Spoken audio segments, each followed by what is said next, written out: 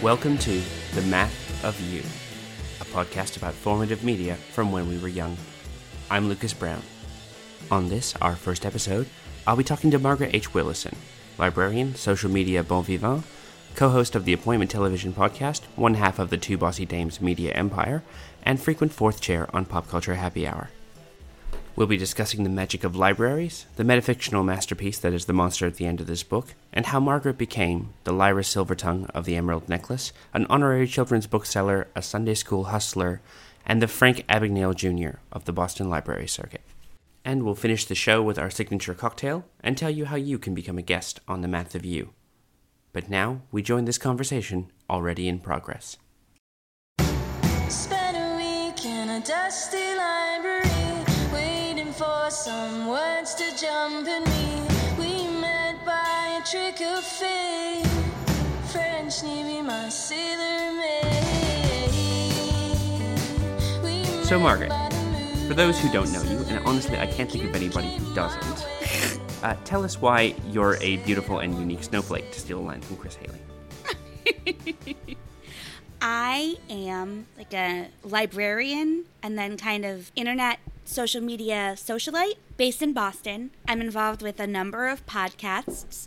Famousest among them is Pop Culture Happy Hour. Most personally attached to is Appointment Television, which is the one that I run with Andrew and Catherine, who are going to be appearing on this very podcast at some point. In this very podcast. I'm one half of the burgeoning media empire called Two Bossy Dames, which is chiefly a newsletter and secondarily kind of like an internet community where we have bi-monthly live tweets of wide and varied array of movies and just regular dress advising capacities. And also bringing up topics such as normalizing lady rage. Yeah. Oh, many, many different things. And cargo shorts, though I don't know why cargo shorts, but... Well, I didn't bring the thunder to cargo shorts. Cargo shorts brought the thunder to me, and I just answered it. It's such a jungle sometimes. Really, it makes me wonder.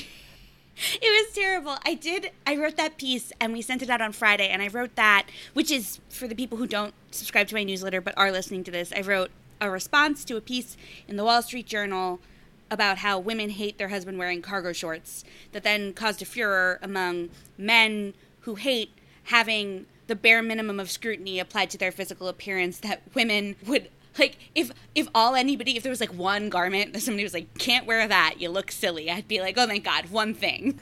Whereas I like to say being a woman is the opposite of eating a Reese's cup. There's no right way to do it. Where did you grow up? I'm assuming Boston, considering that you're in Boston and talk a lot about Boston. This is true. I grew up in Boston. I grew up actually in the city thereof, not in a suburb so close that when you're talking to somebody who didn't grow up around here, you're like, oh, I grew up in Boston. I grew up in a neighborhood called Jamaica Plain, so named, at least reportedly, because in the 1800s and 1700s, it was like where all of the sea captains had their summer houses. And they all liked to live on this one pond, Jamaica Pond, and they would drink their Jamaica or their rum, plain or straight up. And so, like, that's how the neighborhood got its name. That's probably apocryphal. I do approve of people naming places after drinks. I'm down with that. I think that's how I think that's how a Manhattan happened, right? That they had the drink and they're like, you know what? We always have this drink in this place. We should just call it Manhattan.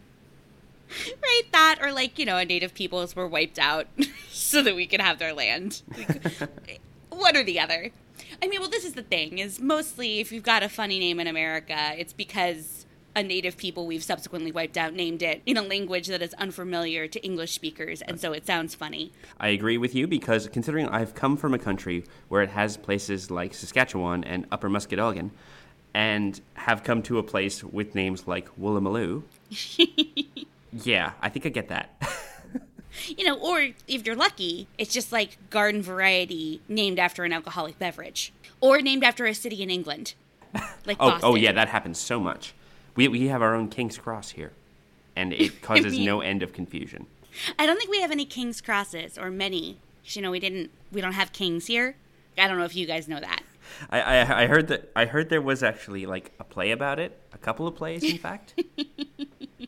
One or two. In a snapshot, Margaret, what sort of kid were you? I was the outdoorsiest indoor kid ever. Okay. I mean, like, I think my perfect thing was still probably reading a book. But it was definitely reading a book outside somewhere. And when I was little, I grew up in a neighborhood Boston has a big public park network called the Emerald Necklace. And that was a major fixation for me as a kid. And I grew up near 4.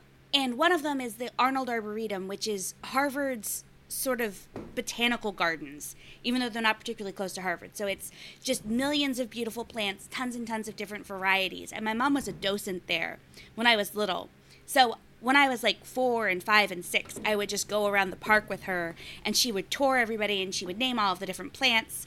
And so I absorbed just like a ton of information, and I loved it. Tons and tons of information about all of the plants that grew around here.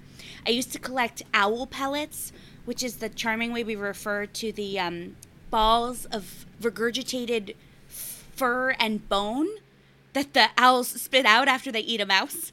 So I went to nature camp. I liked very much climbing trees and knowing the name of the tree that I was climbing. But once I climbed a tree for 8 minutes, I probably just wanted to be at the top branch of the tree with like a Lloyd Alexander book. You see, now you're speaking my language. I read the Book of 3 when I was probably exactly the right age to read it, like 7 or 8. And then the library didn't have any more. So I had to wait until I was maybe 13 or 14 to read the rest of them, which is good because that series gets dark. Yeah, it does. Quick. It gets dark quick. In fact, it lost me because I, unlike you, had an amazing library. And I was also in a very, library-dense part of Boston. Because Boston gives the illusion of being a large city exclusively by being very, very inefficient about its transportation. It's not a big city. It's just really bad at being a small city. It's not a big city. It's just... The roads used to be cow paths, so they take about 8 times as long to get you where you were going as they ought to.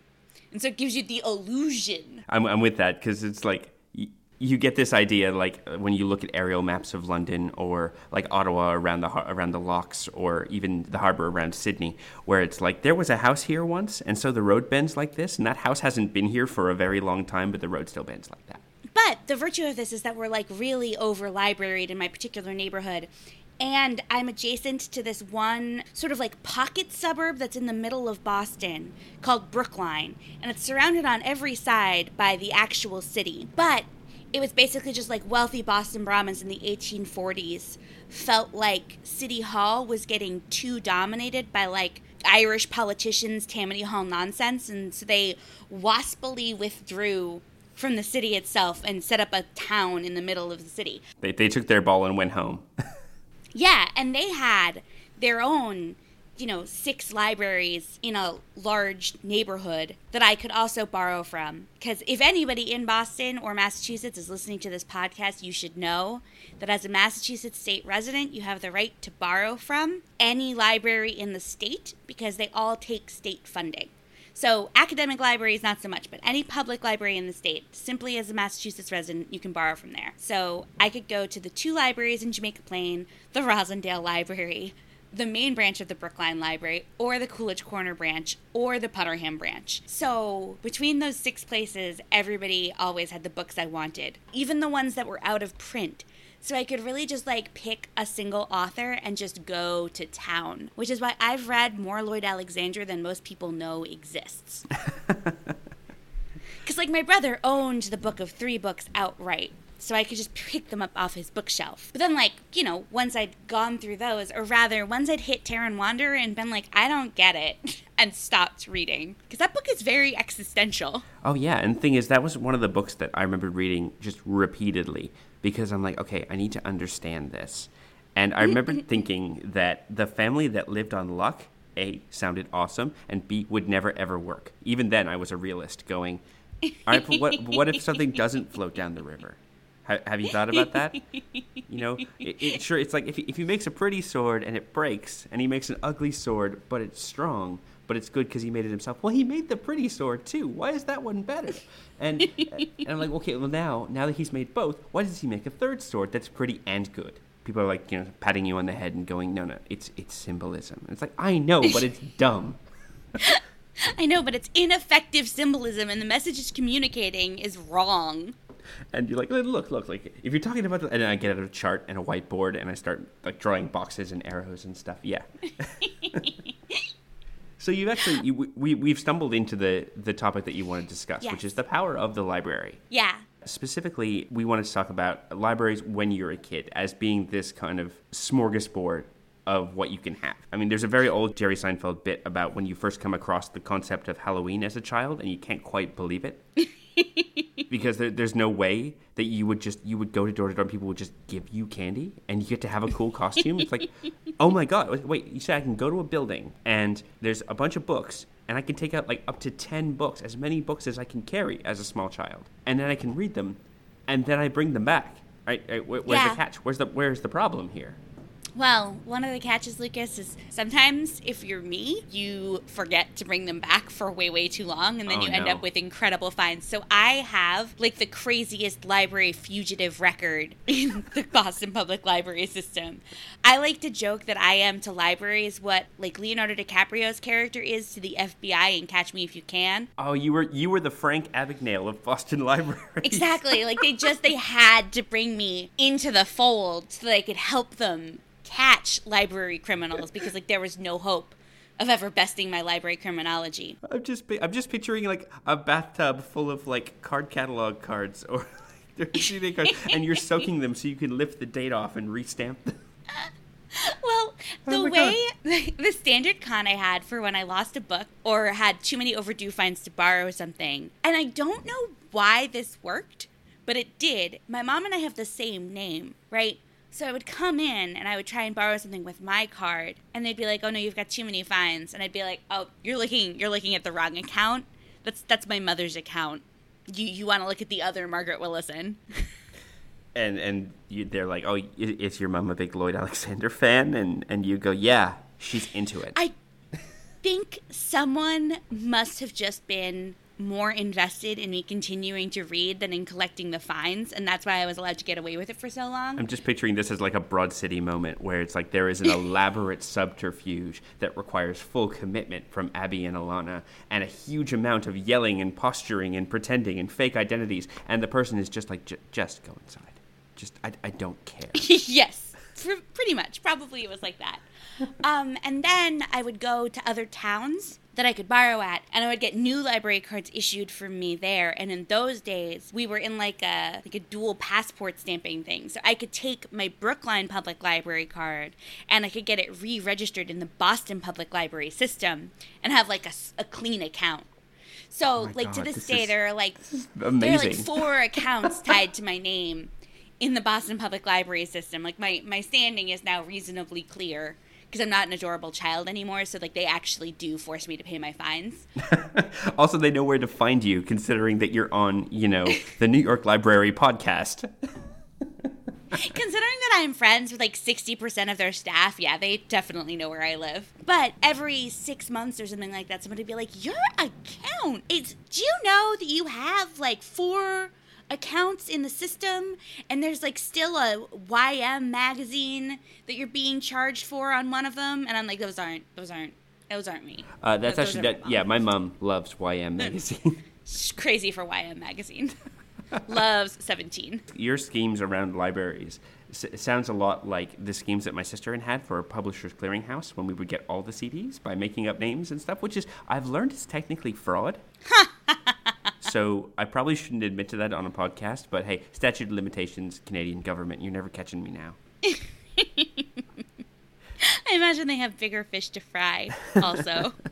I remember specifically because my parents divorced when I was like 10, and so we would spend summers with my mom, and she lived in a small town, so we could walk to the library. Clutch, man. And I would go, and I would essentially clear out their fantasy rack. Yeah. And including The Silmarillion, which to this day I have never read, but I believe I took it out of the library 4 times over various summers thinking, this time I'm going to do it. And instead I would just reread the same like 4 Piers Anthony books of the Xanth series because those were funny and had jokes in them. Sure. And I would look at the Silmarillion and I would go, someday. I think you made the right choice, friend. Don't ever read it. Yeah, I think it's like now looking back, it's like thinking of it as, oh yeah, you basically took out Middle Earth Bible and said, one of these days I'm going to read. No, you weren't, young Lucas. I will tell you from the past that not only were you not going to, you probably didn't need to. You definitely didn't need to. I've to this day never read the Lord of the Rings books, at least in part because when I started it at like 15, the Fellowship of the Ring, I'm still a very serious-minded reader. If there are footnotes, I have to read them. And if there's a foreword, especially one written by the author, of course I have to read it. But it's 17 pages about the different regions where the hobbits grow their fucking pipe weed. No, I'm with you. I hate prefaces. I hate forewords. And it's funny because in The Hobbit, I read The Hobbit when I was 12. I read it once and I loved it. And remembered it clearly enough to get angry at the new films because of how things occurred differently. I then attempted to pick up the Fellowship of the Ring, lasted through the foreword, into the first chapter, and decided, this is crap, put it back on the shelf and never picked it up again. But the thing with forewords, and especially with both classic books and comic books, having a preface or a foreword is so much about spoilers. Yeah. Yes. And greater impacts. And I'm like, I don't need to know about how, in George Bernard Shaw's Major Barbara, how it's really meant to be an indictment on organized religion within the system and greater movements in blah, blah, blah, blah, blah. And it's and when this happens at the end, what it actually means, hey, stop. I just picked this book up. It's you don't get to tell me about the historical impact. I will read this later. I bid you good day, George Bernard Shaw. In classic books, you are correct. The forewords are garbage. But equally in classic novels, if you're not reading the footnotes, I don't even want to know you. Oh no, the footnotes are there. If you don't need to know what the Voting Rights Act of 1838 actually meant in the context of Adam Bede, I do not want to know you. See, that's why I love those annotated versions where they'll have the left-hand page be blank and just have essentially further reading on a reference. Right. I'm all down for that. That is the TV tropes of my early life. Yeah, also, by the way, another reason you would love Terry Pratchett, because Terry Pratchett loves his footnotes. I do. I love an author who can deploy footnotes, especially make jokes in them. It's one of my major... I consider it the Adamsian school of footnotes. Yeah. Where it's you'll have a footnote, and then halfway through you'll have a second footnote, and that second footnote will be usually for a pun, and then you'll go back to the first footnote, and then back to the story. Yes. Anybody who uses metafictional strategies for humor, they're winners. They are. Yeah, there's one particular one I think it's in one of the later Terry Pratchett books where they talk about an uncharted region and how it had only been explored the once, footnote. It then describes the story of this particular explorer and how he did a bunch of primary research, secondary footnote, read a bunch of stuff that other people made up, and secondary research, made his own stuff up, and then proceeded to explore. And I'm just we're now into 4 stages of footnotes. We're in dream within a dream territories about how anecdotal sources are garbage. My preferred way of handling footnotes, for sure. So my parents are both big education proponents, and one of the great things that they did that was not stuffy but was very effective is they just never entirely stopped reading aloud to us. So I feel like my first experience of having something read to me that had footnotes was when I was 12 and 13 and my brother was 16. My dad would read aloud to us from a book called Sophie's World. Why do I know that name? What is that name? By Jostein Gaarder. It was a real big bestseller in 1997 or whatever when it got translated from, I think he's Norwegian. Okay. So translated from Norwegian to English. He's Nordic. And it's basically a history of philosophy with light narrative applied over it. And the narrative is sort of Murakami origami nonsense where the characters inside the philosophy story are actually being written for a girl who's reading them to learn philosophy from her professor dad, but then they start to gain self-consciousness and things go amok. Sort of. Okay, so these are self-aware literary concepts and philosophical concepts that exist to teach to someone to listen. This is fascinating. It's It's very fascinating. This is like when you start to pull apart the monster at the end of this book as a meta-narrative breaking the fourth wall, and you realize, wow, I started that from an early age. It's true.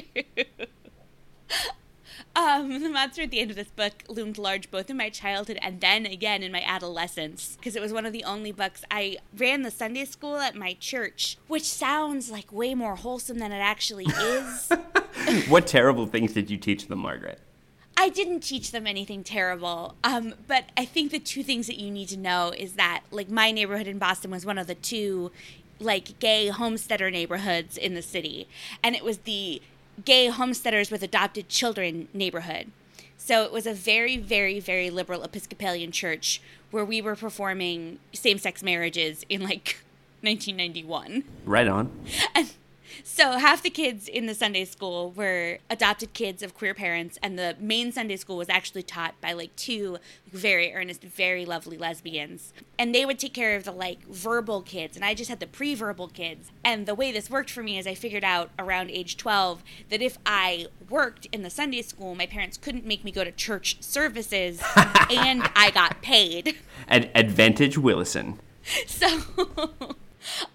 mostly I just read to them, but we didn't have, like, any Christian books. We just had, like, Dr. Seuss. But the one that I actually liked reading them the best was The Monster at the End of This Book, because it is a masterpiece of children's literature. It's exceptional. And it is super fun to read aloud. It's not just reading it yourself, but it's fantastic as a performative book. Exactly. Because you have all those moments for the oohs and ahs and, oh, don't do it, oh, what are you going to do?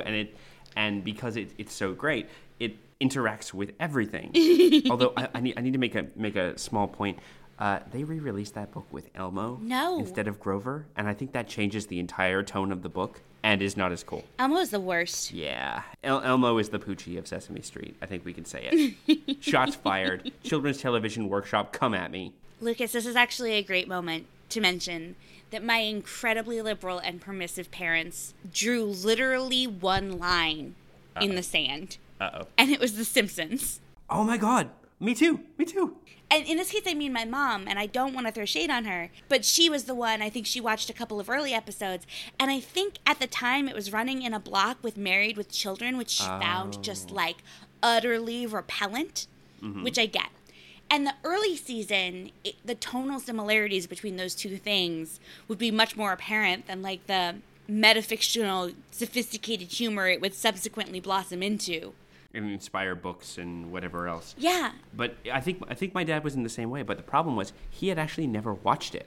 He had just seen, like, a 60 Minutes or whatever, which portrayed that the kids were rude and disrespectful and that everything was about Bart breaking rules.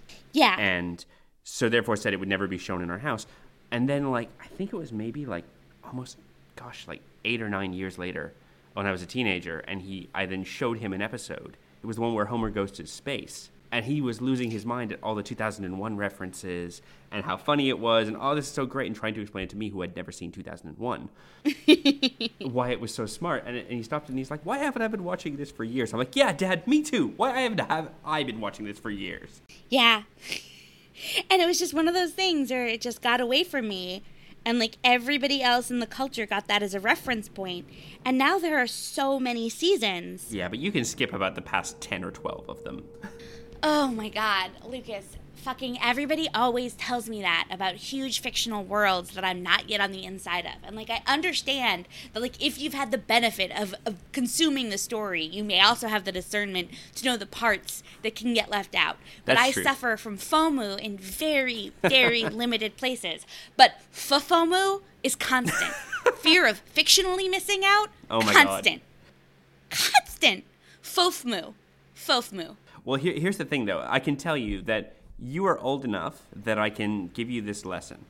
The best way to watch The Simpsons is to get someone to make a random assortment of episodes that are out of order and all over the place and put them, like, onto, now I suppose, a DVD or a flash drive or whatever, or a Dropbox for you. And you watch them in random order because it was syndicated. And you could get anything from a late season 10 episode or like an early season 4 episode, and you get them one after the other. And because it has that look where, because of its animation, you can say, okay, it's not like I can see that, oh yeah, this is a season 5 Growing Pains episode versus a season 2 Growing Pains episode. You can look at The Simpsons and just receive it all as this like even keel of media.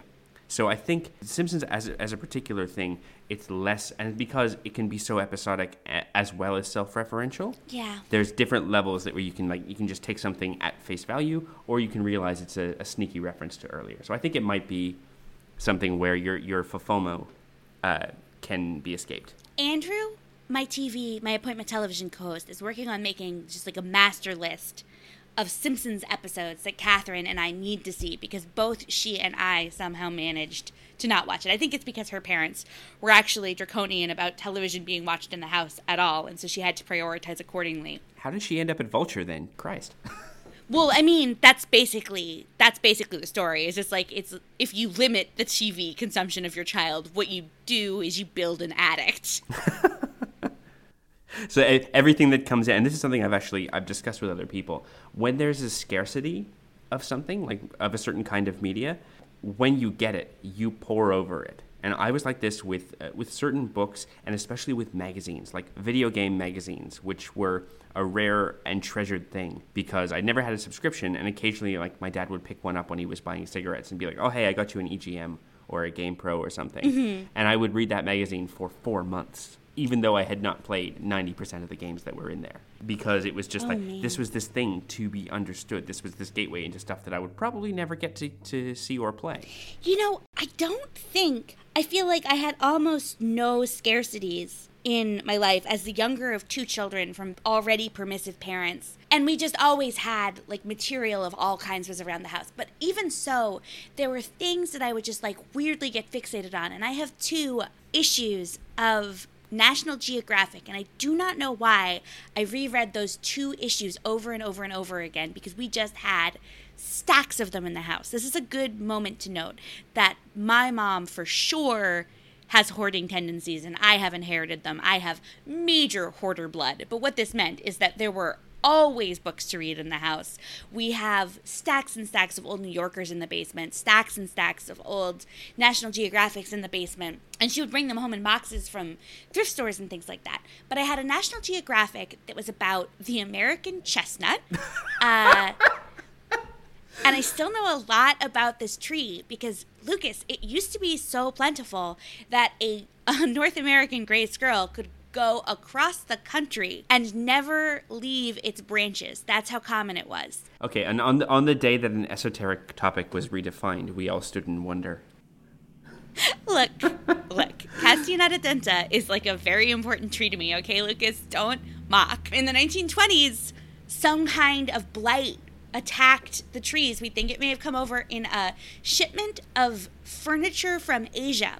And it hasn't wiped them out altogether. They can still grow, but they can only grow to the point that their bark starts to split, and then they die. So you can still see, like, very young American chestnut trees in forests, and you can identify them, but they never get to full height.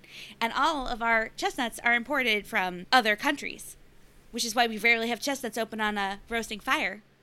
I can just look forward to your think piece on the American chestnut as a metaphor for, let's see, what could it be? Could it be politics? American manufacturing. Millennials. No, millennials. Millennials. There you go. Sure. But I don't know why, Lucas. I don't know why American chestnuts happens to be the, like, 2 issues of the National Geographic I read over and over again. But clearly it made an impression. See, when my mom was going to university, she was boarding with an elderly lady in Montreal.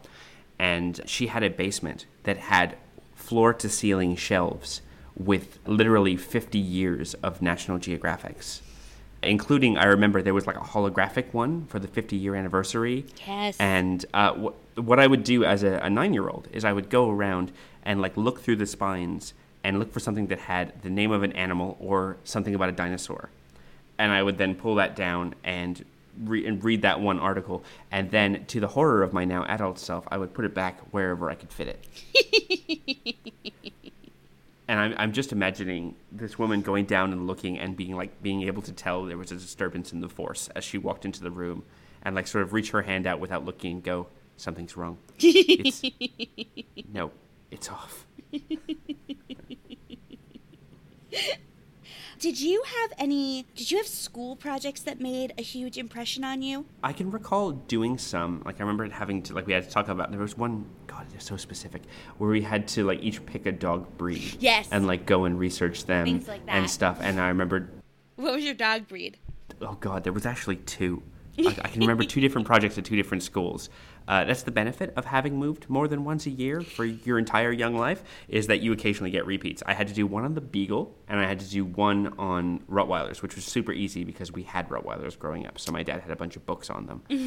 But the Beagle one, we had one magazine that had one picture of a Beagle, and the rest of it I had to do using our Funkin' Wagnalls encyclopedia, which my mom dutifully collected through stamps at the grocery store. And also the Great Book series, which helped me greatly in university and high school. Like, I did a report on the Iliad with the Funkin' Wagnalls collected Great Books things. Yeah, it was very important. But yeah, I had to do that for Rottweilers and for Beagles. And I found out the Beagles used to be used to hunt leopards, which impressed the hell out of Kid Lucas. Yeah. I mean, correct, Kid Lucas. So what was did you have to do that one? No, I never had to I had the inverse thing. So I was at one school for 7 years, and my older brother had also gone there. And it was a small school. For the first 5 years, there were 24 kids in my grade. And then for the next 2 years, there were 32. So I knew everybody in my elementary school really, really well. And there would be these landmark projects that we'd have every single year. So in 4th grade, we did like a huge unit on the Middle East.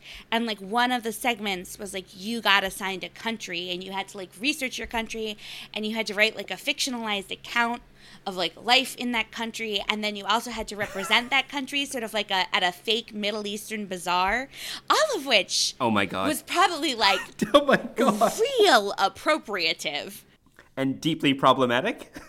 I mean, like, we did do careful research. I think like this was the era where Disney thought it was appropriate to be like, where they cut off your arm if they don't like your face, it's barbaric, but hey, it's home. In the Aladdin songs, which they've had to change. So it wasn't, we weren't doing like Arabian Nights. We were definitely doing, like, I learned a lot about the Sunni and the Shiite while I was studying my country of Lebanon that just, ended up being like way more pertinent in my adult life than I would have necessarily expected it being. But just the same, like, probably like a majority white, super rich community. Like, it's not like the most tasteful thing they've ever done, but I mean, it was a very effective way to learn things. And it's funny because one of my this is a weird tangent, but I'm gonna go there. I'll allow it. My high school is the oldest high school in America. It's public, but it was founded in 1635, which for our country is pretty old. I guess for your countries it would be pretty old too. Yep. It's just in England that they think it's ridiculous, point. Anyways, and there is another high school in the same city that was founded in like 1637 or something like that. That's a fancy all-boys private school. And we have this like battle where we're the oldest high school, but they like to call themselves the oldest high school in continuous existence because they were motherfucking Tory bastards, and they didn't close down during the Revolutionary War. Whereas we are the alma mater of Ben fucking Franklin, who dropped out. FYI, I graduated from a high school Ben couldn't hack it at. I mean, that's not an accurate representation. Ben had to withdraw because his family was super poor, and so he had to go into trade, and like, that wasn't a problem for me. But like, it's still fun to say.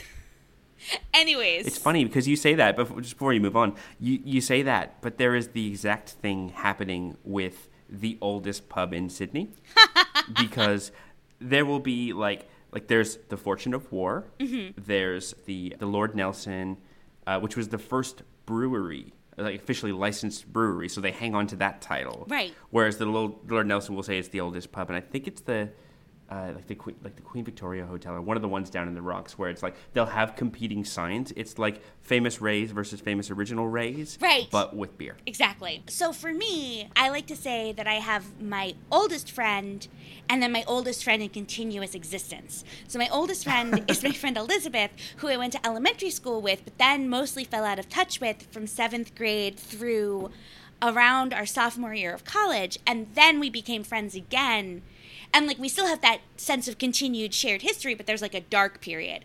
Whereas my friend Marie, I became friends with in 7th grade, and she is the first person I became friends with in 7th grade that I'm still friends with today. So she's my oldest friend in continuous existence, and Elizabeth is my oldest friend. And this is pertinent because when I became friends with Marie in 7th grade, I immediately felt close to her because she was Lebanese, and I had studied Lebanon in my 4th grade Middle East project, and I felt like I knew some shit.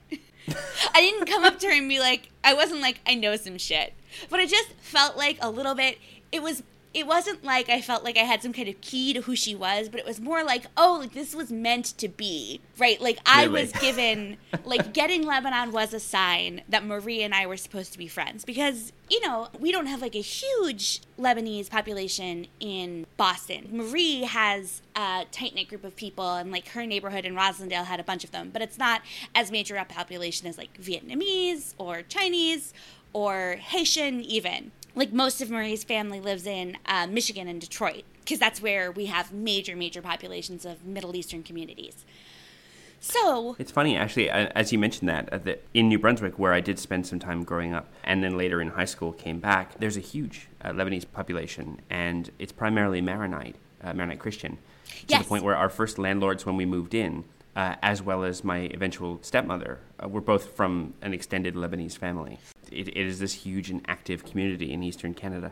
Yeah, I find those kind of pockets of immigration fascinating. Very memorable school projects include the Middle East project where I was Lebanon. In 5th grade, I had to do some kind of report on peregrine falcons. I think it was endangered species. Oh, real talk. Peregrine falcons were my favorite animal for a long time. Oh my God, Lucas, how have we never talked about this? They're so great. They're so cool. They go super fast. And they're tiny, but they're really powerful. And they have these stubby little wings that are basically like aerialons on a plane where like they can twitch them just one way and it changes their whole direction. Yep. And Yeah. And then in 6th grade, we did a big project.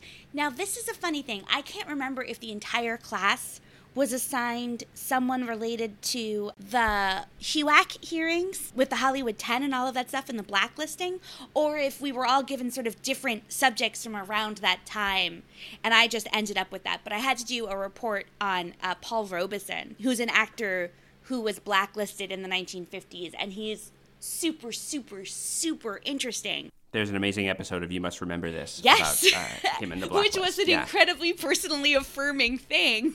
I was disappointed that there wasn't an entire episode dedicated to him, but how prominently he featured in the episode dedicated to Lena Horne was super cool. Yeah, how cool, by the way, just to tangent a little bit, I remember that episode where they had actual quotes from her, as opposed to where there'll often be impersonators or we'll have people playing those things. Like, all of her talks, like, to the point where I want to go and hunt them down because they're just fascinating. So cool. But yeah, so those are things that I spent a lot of time with when I was a kid that I still remember. And I remember those so much better than, like, research papers I spent significantly more time on in college. Because I think by that point, you've got the breadth of media that individual media can stop being as, like, even if it's not impactful, but seeming important and having that pride of place in your memory. Yes. It's just when your synapses are new, they're also more durable. But my fancy elementary school was very fancy, but was in one way egregious. We had the world's meanest librarian. Oh, no.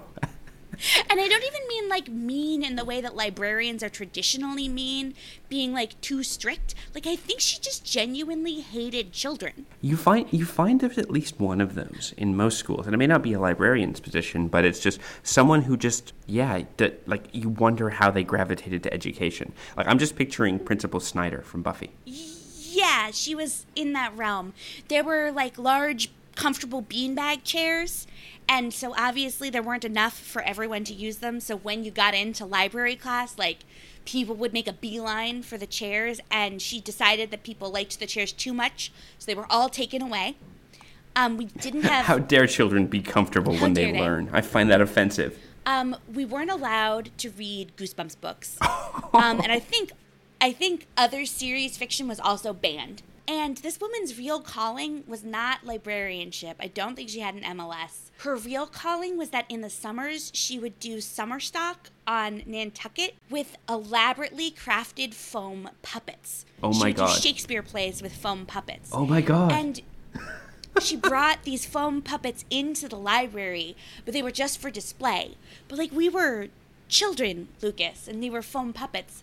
So, obviously, like, someone touched them at some point, because that was genuinely inevitable.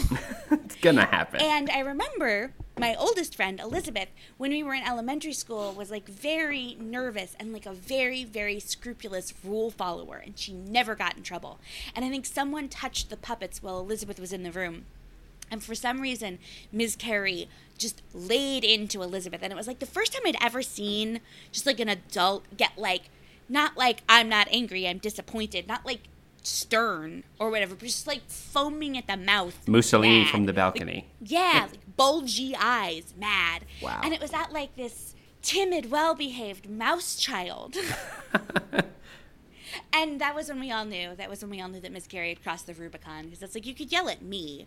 Like, I was a little shithead. And still am. But Elizabeth was sacrosanct.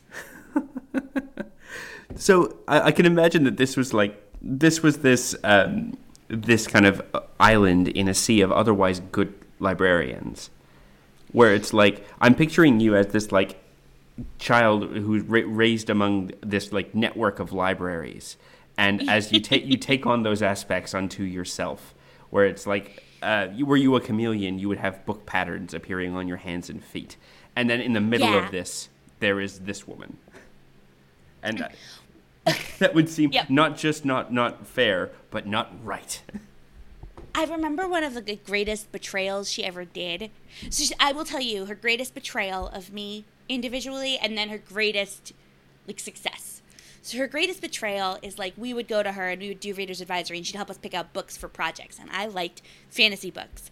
And I remember her being like, oh, you'll love this one, and it was called Afternoon of the Elves. And initially it was great because it's like two little girls and they're convinced that there are elves and they're best friends and they're, like, building elf islands. But then it takes a turn for the worse because there aren't actually elves, Lucas. One of the girls is just mentally ill and also has, like, a mom who's mentally ill who's, like, checked out. And so then it's this, like, garbage realism, like, sad, depressing story with 0 elves despite the title. And I had to write a report on it, and I was furious. I'm just picturing this report starting with why oh why. There may have been afternoons, but there were insufficient elves in this text. Let me tell you something about the elves in this book, Jack. So that was Miss Carey's great failing. And then her great secret triumph is she is the one who gave me my first copy. And this was, I think, when it was actually, it had been published in the UK, but it hadn't been published in the US. But she had, like, a copy of The Golden Compass by Philip Pullman. Wow, yes. And I got it, like, a year before anyone in the US had it, and it was the greatest. Yeah. And that remains one of my favorite books of all time. I mean, that's basically a perfect book. I just want to throw in the fact that you deeply identifying with a story of a girl living among academia, being able to run where she wishes with a shape-changing little buddy. Yep. Yeah, they had your number, Margaret. A girl who christens herself Elira Silvertongue because she's so good at lying all of the time. Oh my God! Yeah. It may have identified with her a little bit. It may have been, like, looking in a very flattering mirror. Because I only came to them after the well-made but terrible film. Huh. And I then, of course, went to the bookstore and got these beautiful editions of all 3 of the his Dark Materialist books, which I'll send you a picture of after this because they're gorgeous and I love them. But then reading them as an adult and loving them, and then finding out that they are to some people what, for example, Catherine Kerr and Robert Jordan were to me when I was an early teenager. Mm-hmm.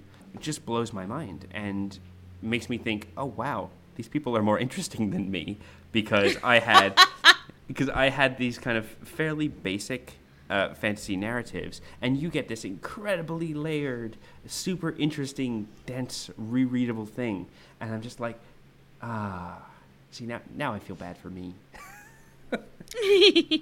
Although I will stand by the fact that Catherine Kerr did reincarnation narratives over 14 incarnations, all of which were playing out similar stories with reincarnated characters, none of whom remembered, but you could see from a dramatic irony point of view. And yeah, 14-year-old Lucas's mind was blown at the time. Yeah. So yeah. Well, in 14-year-old Lucas's defense, for me, those books weren't as formative like The Golden Compass was, but I was maybe 11 when I read The Golden Compass, then 14 when I read The Subtle Knife, and then The Amber Spyglass didn't come out until I was 16. So, like, it's more staggered, and therefore my formative ones are actually the Tamara Pierce books, because those were all published when I was 10. And so I was able to read, like, 12 of those right in a row, and those are perfect, and I would never say a word against them, but they are not sophisticated. Exactly. It is great world building, but it's very straightforward, semi-medieval fantasy. See, I can think, though, with the Philip Pullman books, that as they were staggered in that way, therefore they got more sophisticated as you got more sophisticated. It's the Harry Potter effect. Yeah. Except actually correct. Like, I have a lot of beef with the Harry Potter books. I also grew up with those, sort of. I think I was 13 when the first one was published, but maybe 14 when I read the first one, 15 at the peak of my obsession, 16 through 18 remained apace, and then college, which is basically like books 5, 6, and 7, just like really, really disappointed me. See, again, that was a series I didn't get to, because it really only hit big in Canada when I was in my last year of high school, and so my little sister was reading them, but I was like occasionally seeing it in the newspaper as, oh, this big phenomenon of Harry Potter and the Goblet of Fire, and look at this. And then when we're watching the first movie and finding it very twee, because again I didn't know the story, I'm just like, oh, okay, it's all this kind of silly stuff, and I won't read it. So I then read them. It was a very bad movie. It was. I'm weird about the Harry Potter movies. I have unpopular opinions, but that's for another time. What's your unpopular opinion? Is it that the third movie is the best one? It's that the Prisoner of Azkaban is terrible. Oh, that is the wrong opinion. I know. Right. The thing is, I know it's the wrong opinion. I still stand by it because I remember watching it, and the whole second half of that movie is people yelling exposition to one another. I mean, that's going to happen in most. No, I mean, like, to the point where it's like you've got Gary Oldman and David Thewlis, who are both very good actors, each pointing a wand at Wormtongue, and they're just shouting the reveal of the story at one another. I'm like, you guys, you know the story. You were there.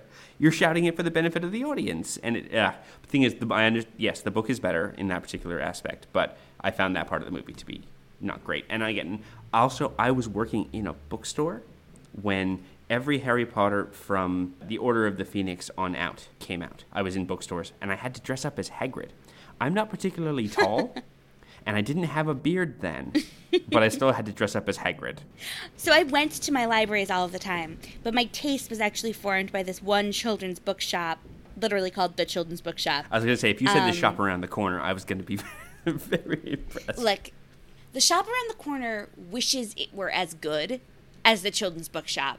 And the fact that it isn't, and the fact that it is very clearly, to me, an adult's idea of what a children's bookshop would be like and an adult's idea of what a children's bookseller would be, is one of the major beefs that I have with You've Got Mail, which is an inferior film. It's my most controversial opinion. Children's Bookshop, Terry she never talked down to me, and I don't know that she especially likes children, but she loves children's books, and she takes them deadly seriously, and her taste is and was impeccable. And so she found every book that I was supposed to read, and she was like I was her acolyte. And I got to the point where I was 15, and I would just come and I would sit in the bookshop, and when she got bored hand selling something to somebody who just like wasn't cooperating, she would just be like, Margaret, I'm sure you have some ideas. And you went, oh, do I? Do I ever? I would be happy to walk this person through the book section.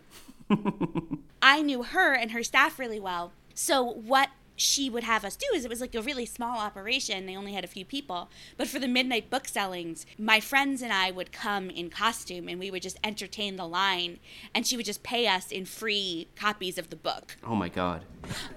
And I would be, because my mom's hoarder blood, and also because, like, she and I are both very good at repurposing things. Like, we were costume central.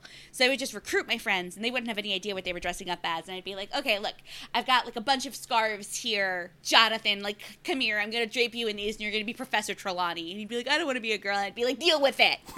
You're Trelawney. And I remember vividly, I think for the 5th book, Jonathan and my friend Roger having a fight over, we had, like, one mask that was one of those crypt keeper masks that you could pull over your face and it was just a blank Right. where your face should be. And that was obviously the Dementor. One of them was going to be the Dementor and one of them was going to be Trelawney. And, like, Roger won out and he got to be the Dementor. And he spent the entire night just being poked viciously by, like, spoiled 10-year-olds in this wealthy suburb. Who would just come up and say, like, expecto patronum, and, like, poke him with their fake wand. And, like, the Dementors don't talk. It's like he couldn't respond, so he would just, like, drift away, and then they would find him and they'd poke him again. Whereas Jonathan just completely dined out on his Trelawney costume. He was telling everybody's fortunes. Everybody loved him. He was the hit of the night. So, just goes to show you. And I'm sure I'll have that kid on when I have a podcast called Trauma Corner. Talk about his terrifying experience as a Dementor. And actually, just before we wrap up, Margaret, what would be your Patronus? Probably my late Jack Russell Terrier, Henry. We adopted him when I was 10, and we'd had a Caissond, which is like in the Husky family, they look like big gray and black puffballs when I was little, but Caissond was actually, Gizmo was my parents' first child. Like, he predated me and my brother, and so, like, he never had any time for the kids. He was fanatically devoted to my mom, and he really looked at us as just, like, interlopers. But he was extremely well-behaved, just, like, a very good dog. Well-trained, intelligent, respectful. He died when I was 6, and then we didn't have a dog from 6 to 10. We were dogless. You lived a dogless existence from 6 to 10. It was very hard for me, Lucas. And my mom vividly remembers it was like around Thanksgiving one night, my brother and I just like sobbing, saying, we just want a dog for Christmas. And she went to walk around the pond, which is like a reservoir in our neighborhood, the next day. And on her way there, she saw a dog who was lost, and she recognized it. And she was like, oh, well, I'll just take this dog on the walk with me, and I'll bring it home when I'm done. And while she was on this walk, she met this very nice, just sort of like well-dressed older couple, and they had a very nice sort of like old golden retriever who was very well behaved, and then they had this just like crazy rambunctious Jack Russell Terrier who was with them, and they were clearly exhausted by this dog. And she started up a conversation with them, and she found out that this dog, Henry, was actually up for adoption, and he was from a broken home. His parents had adopted him as a puppy, and then they had split up, and neither one of them wanted him. So he'd gone to the woman's parents, and they were, like, looking to get rid of him. And my mom was like, well, it's destiny. We're obviously meant to adopt this dog. And she brought my dad over to meet him. And Henry sprinted into the room, leapt into my dad's lap, and, like, planted his paws on his chest and started licking his face. Oh, my God. And so, like, they were done. So Henry was adopted.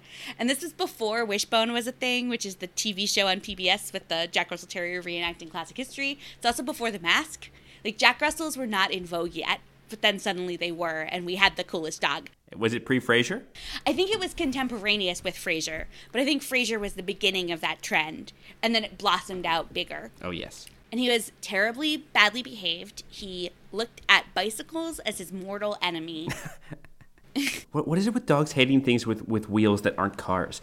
I mean, they hate cars a lot of times, too. Because, I mean, our first dog was a Rottweiler named Thumper.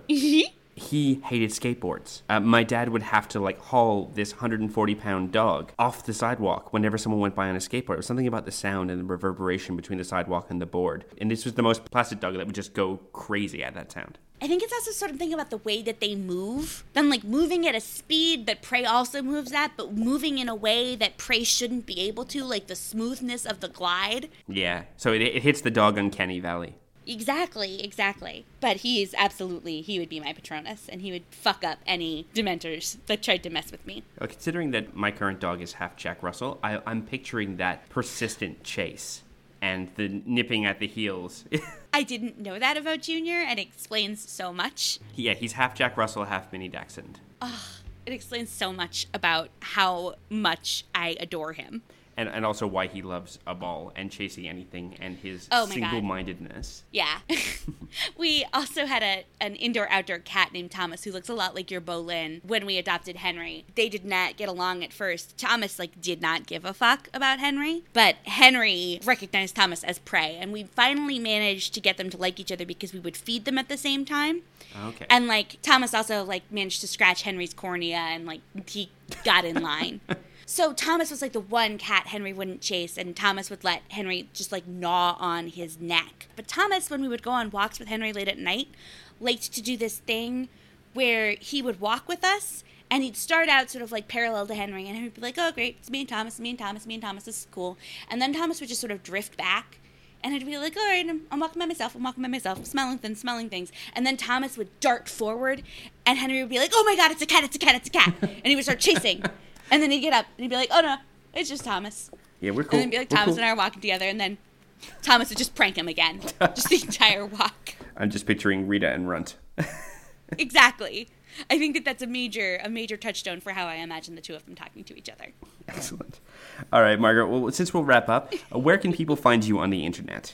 They can find me personally at Mrs. Friday Next on Twitter. They can find my newsletter at Two Bossy Dames on Twitter or at tinyletter.com/twobossydames, and that's spelled out TWO Bossy Dames. And finally, they can find my television podcast at ATV Podcast on Twitter or at atvpodcast.com, where you can find an array of custom cocktails named for each of the hosts, designed by one Lucas Brown. Oh, Charmer.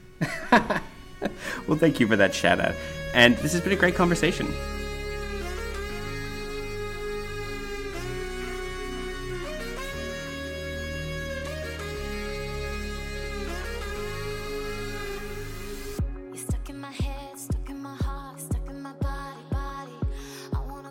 Thanks once again to Margaret H. Willison for her time. I was inspired by her childhood library exploits in the creation of this week's signature cocktail, and dubbed it the Silver Tongue Martini. Rather than the usual 8-to-1 or 4-to-1 measures of a gin martini, this combination uses equal measures of vermouth and gin. Start with 1.5 ounces of botanical gin. I prefer Hendrick's, West Winds, or Sipsmith if you can get it, with 1.5 ounces of extra dry vermouth. Combine it in a glass of ice, or a shaker if that's your preference. Add 1 dash of Angostura bitters or West Indian orange bitters. I use Fee Brothers. Shake or stir until the outside of the vessel has frosted over, then strain into a chilled martini glass. Garnish with a long piece of lemon peel that you've twisted over the glass to release the oils. This daily concoction will take the edge off of any social gathering, even if it's only on social media. Enjoy! The Math of You is recorded in Leichhardt, New South Wales, Australia, and is written, hosted, and edited by yours truly, Lucas Brown. If you'd like to be a guest on The Math of You, simply send us an email at themathofyou@gmail.com and tell us why you'd like to be on the show. Follow us on Twitter at TheMathOfYou, and if you want to follow my wacky adventures, you can follow me at Lokified, Lokified, on Twitter, or Instagram, or Lokified82 on Snapchat. Next week, I'll be talking to Camille Washington of the Unfriendly Black Hotties podcast about the wonder of scholastic book orders, among other things. Join me, won't you? Preserving the old ways from being abused, protecting the new ways for me and for you. What more can we do? Breakfast sandwiches. What's your favorite kind? Sandwiches. Oh, see, that's the thing is, until I came to Australia, I was not as big of a fan of the breakfast sandwich because I didn't like eggs.